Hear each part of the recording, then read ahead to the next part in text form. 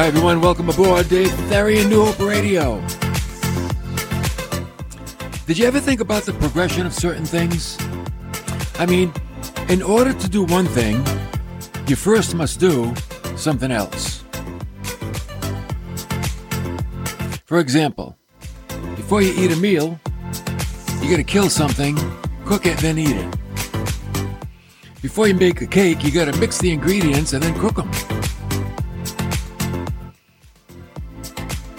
If you want to get a job, you gotta learn about the job, apply what you learn, get that job. Before you tie your shoes, you gotta put your shoes on your feet.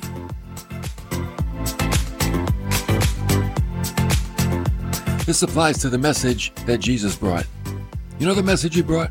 Very simple. Come, then go.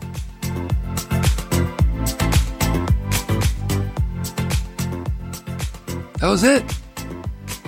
That's his message. Come, then go.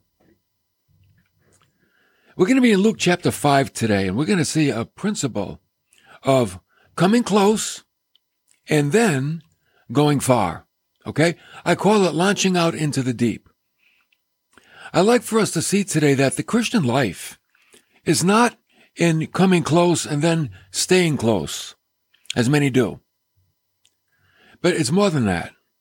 Because the reason that we come close is so that we can go far. Okay? That's what it's about. We come close so we can go far. Now let's see how this works as we learn what it means to launch out into the deep. What did I say we were? Luke chapter 5? I think so. Yeah. Okay. We'll pick it up in verse 1. Now it happened that while the crowd was pressing around him, remember that, the crowd pressing around him, but it was for a good reason. Oh yeah, they were listening to the Word of God. Man, I wish people had that kind of fervor for the Word of God today. Every church has some of them. They get to church early. And then there are those, the fervor is waning. They get to church late.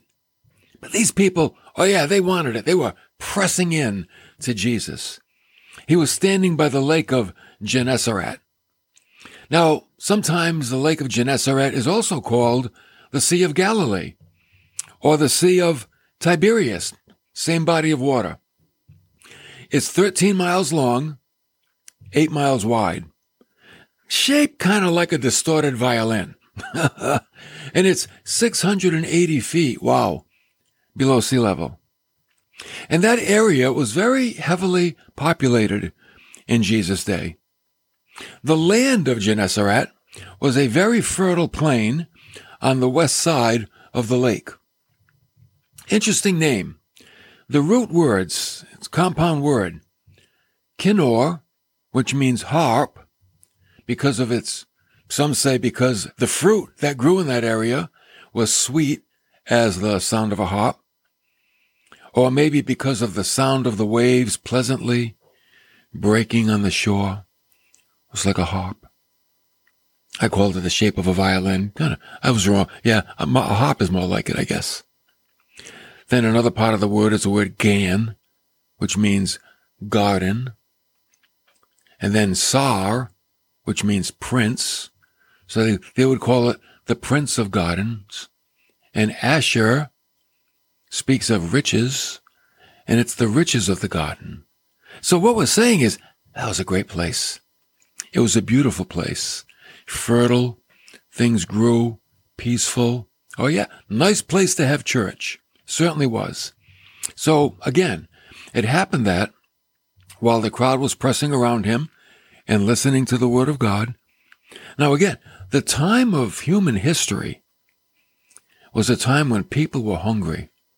They were hungry for hope. And that hope was in God.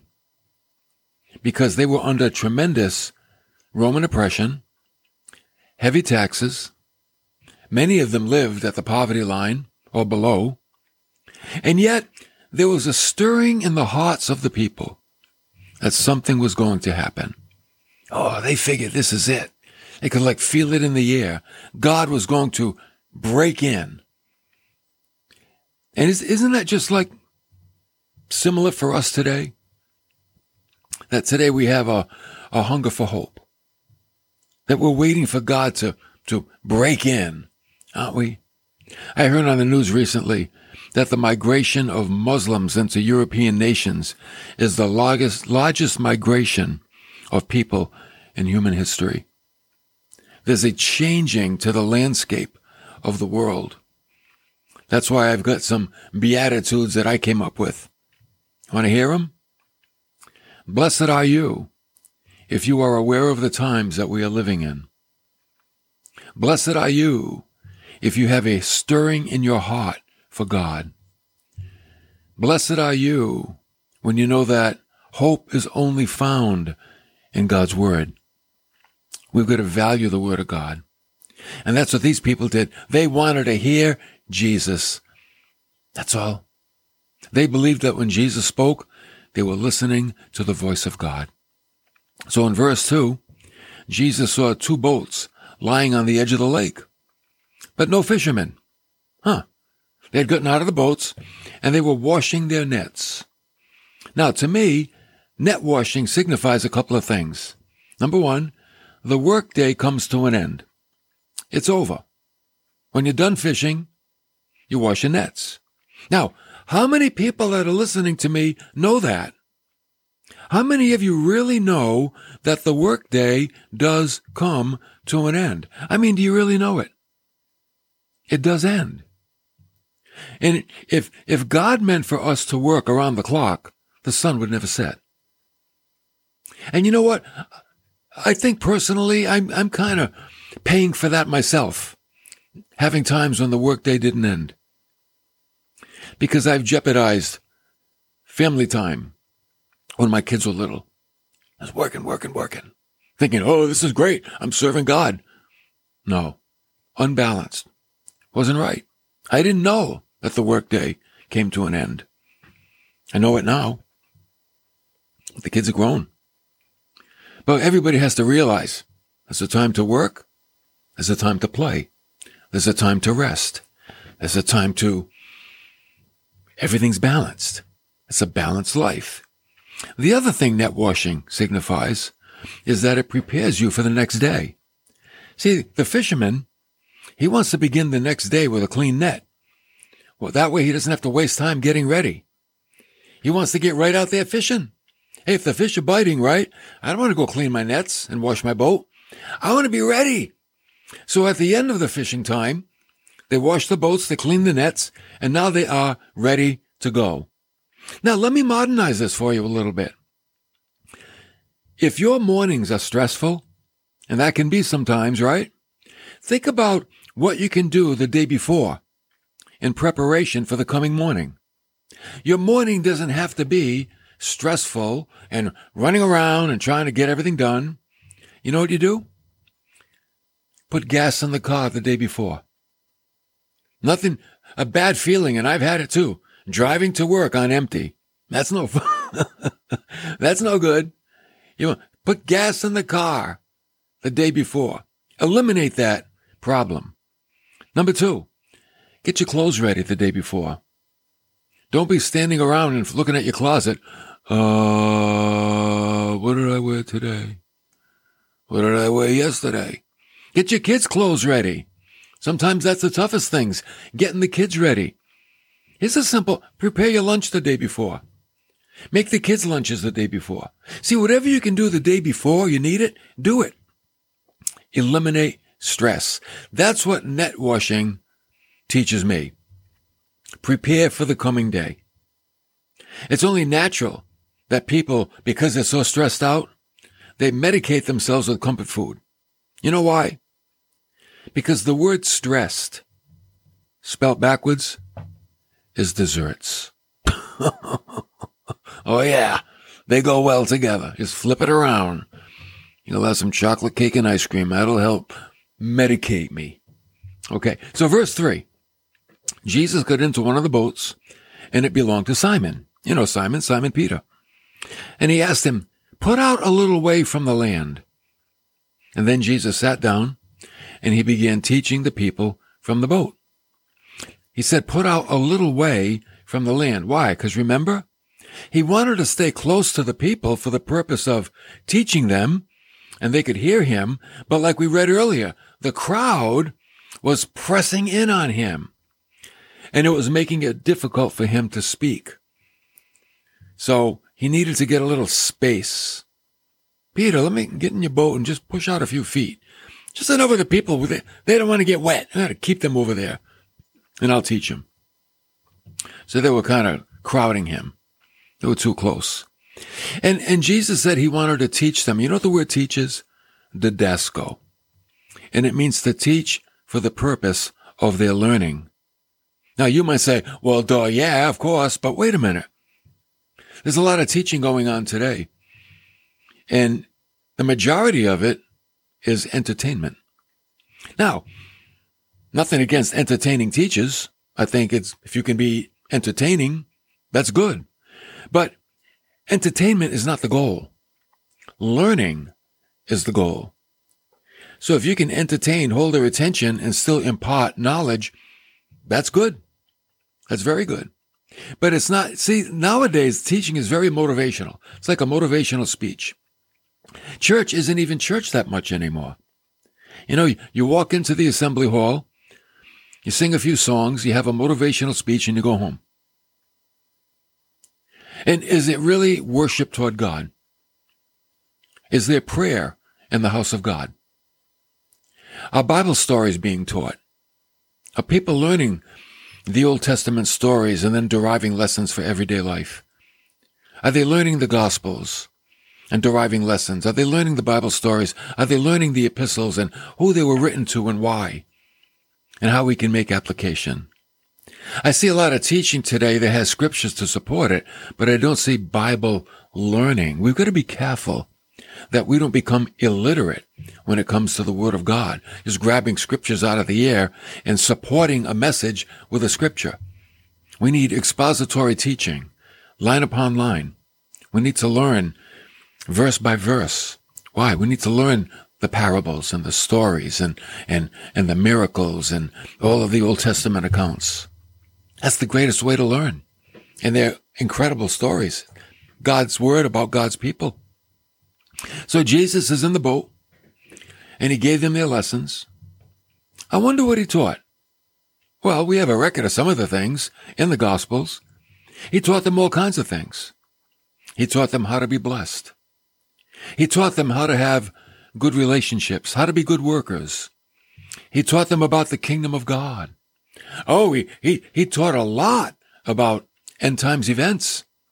Oh, yes, he did. He taught about hell, taught about heaven, taught about money, taught about children, taught a lot.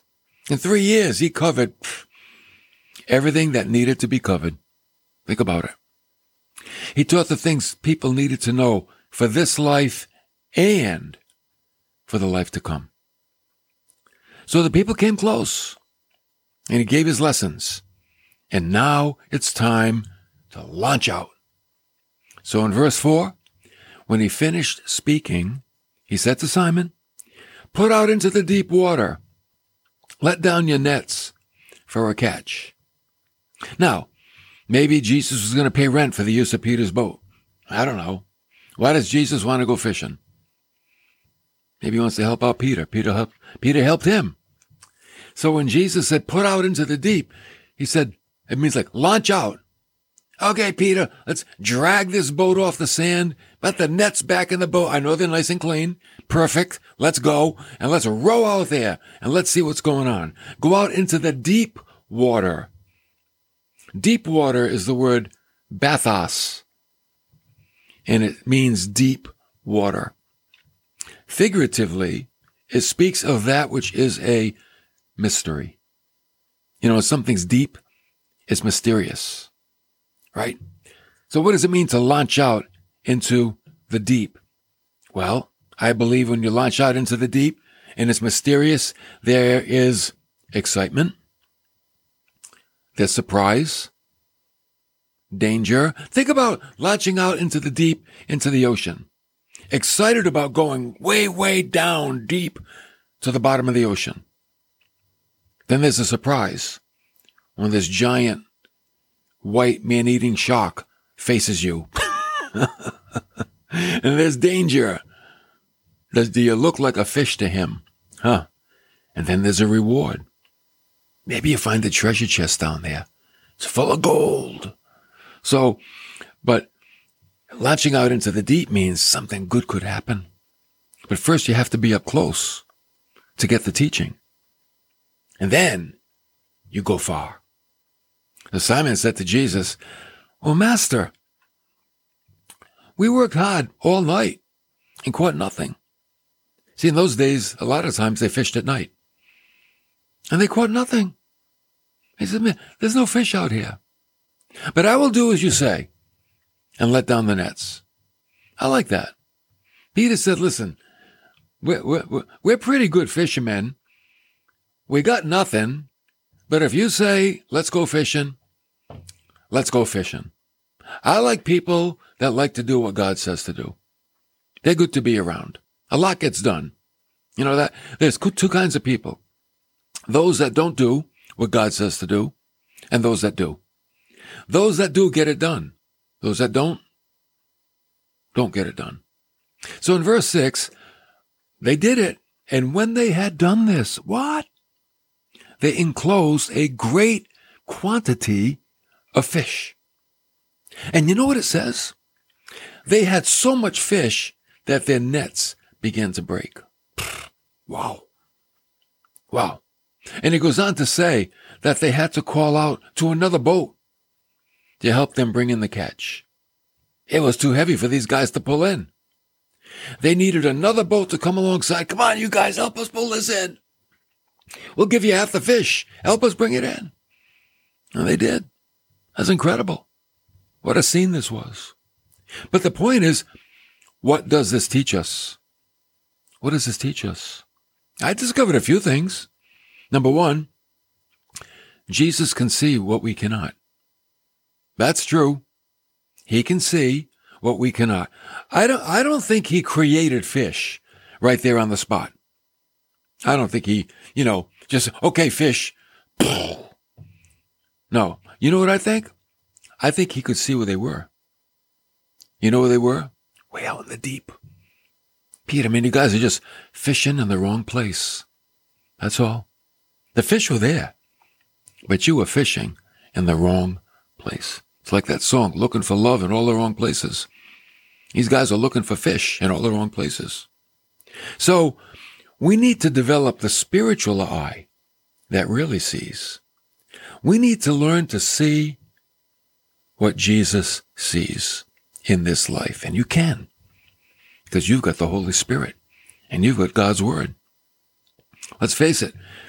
Think about it. Countless people saw steam come out of a steam kettle. But only James Watt went on to think of a steam engine. Many people saw apples fall from trees. But only Isaac Newton thought out the law of gravity. You see, these guys had eyes to see. And we as God's people, we need to have eyes to see. Eyes to see the way God sees. To see what God sees. That's what we need. We need a divine perspective toward life. And how do we get it? From God's Word.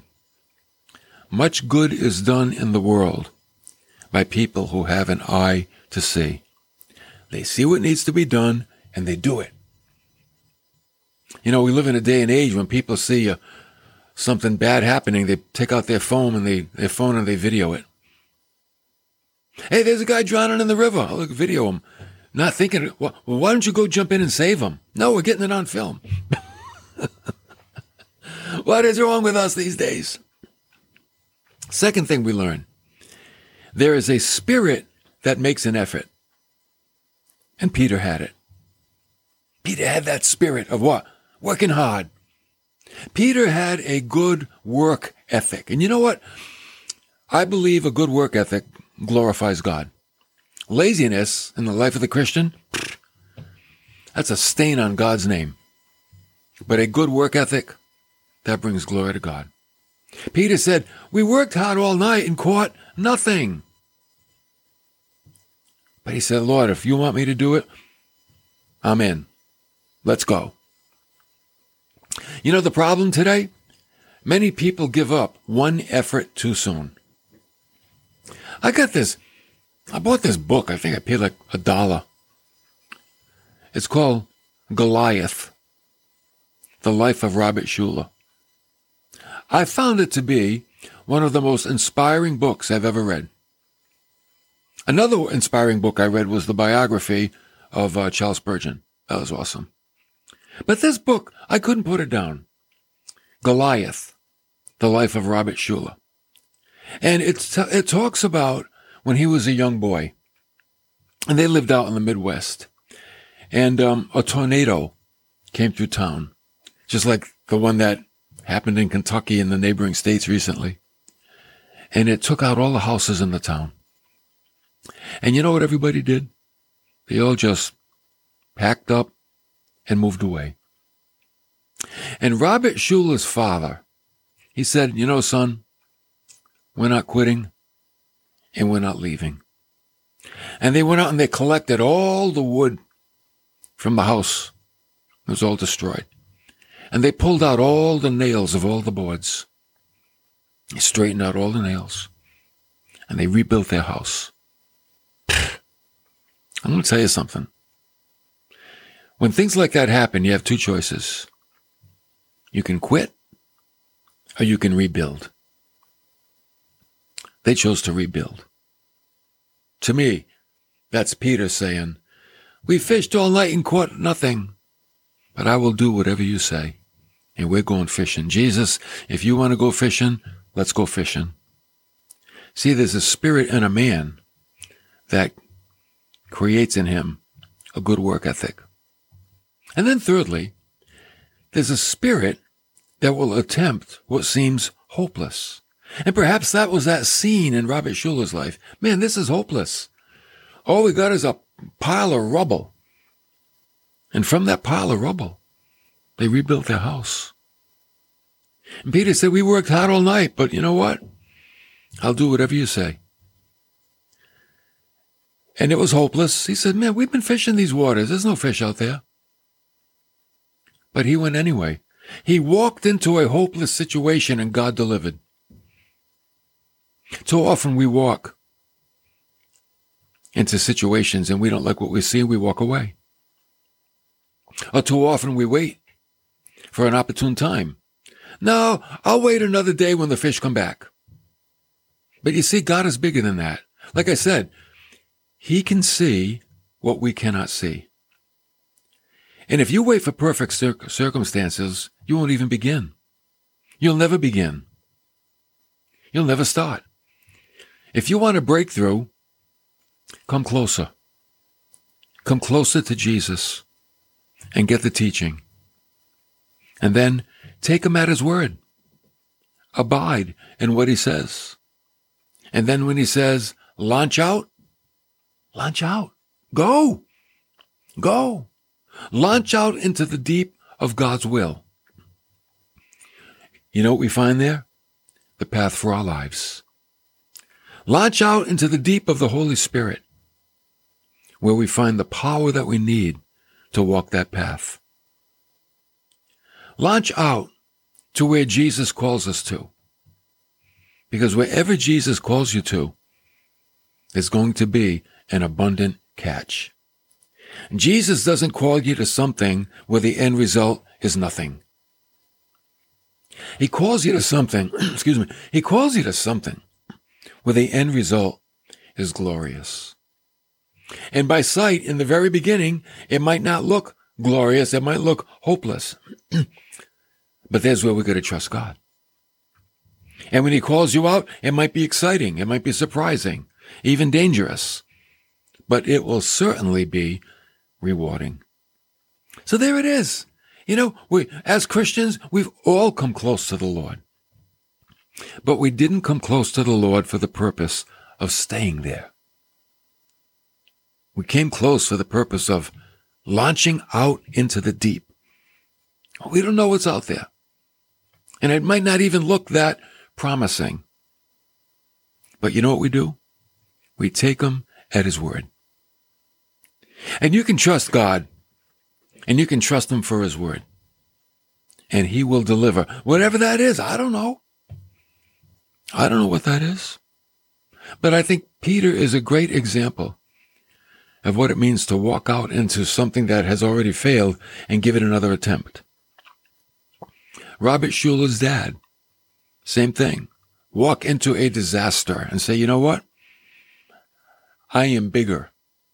My God is bigger than this disaster. And we will rebuild. Maybe some of you need to apply that to a marriage. Your marriage is a disaster, but you know what? Don't throw it away. Rebuild. Pull out the nails. Straighten out what's crooked. And rebuild. And God promises. Oh, God delivers. He certainly does. He delivers every time. We just have to take him at his word. And that's, see, as Christians, isn't that what we do? Isn't that how we're known? We're known for people. We're known as, we're Word of God people. That's what we are. We get our marching orders from God's word. So we have no reason not to launch out where Jesus sends us.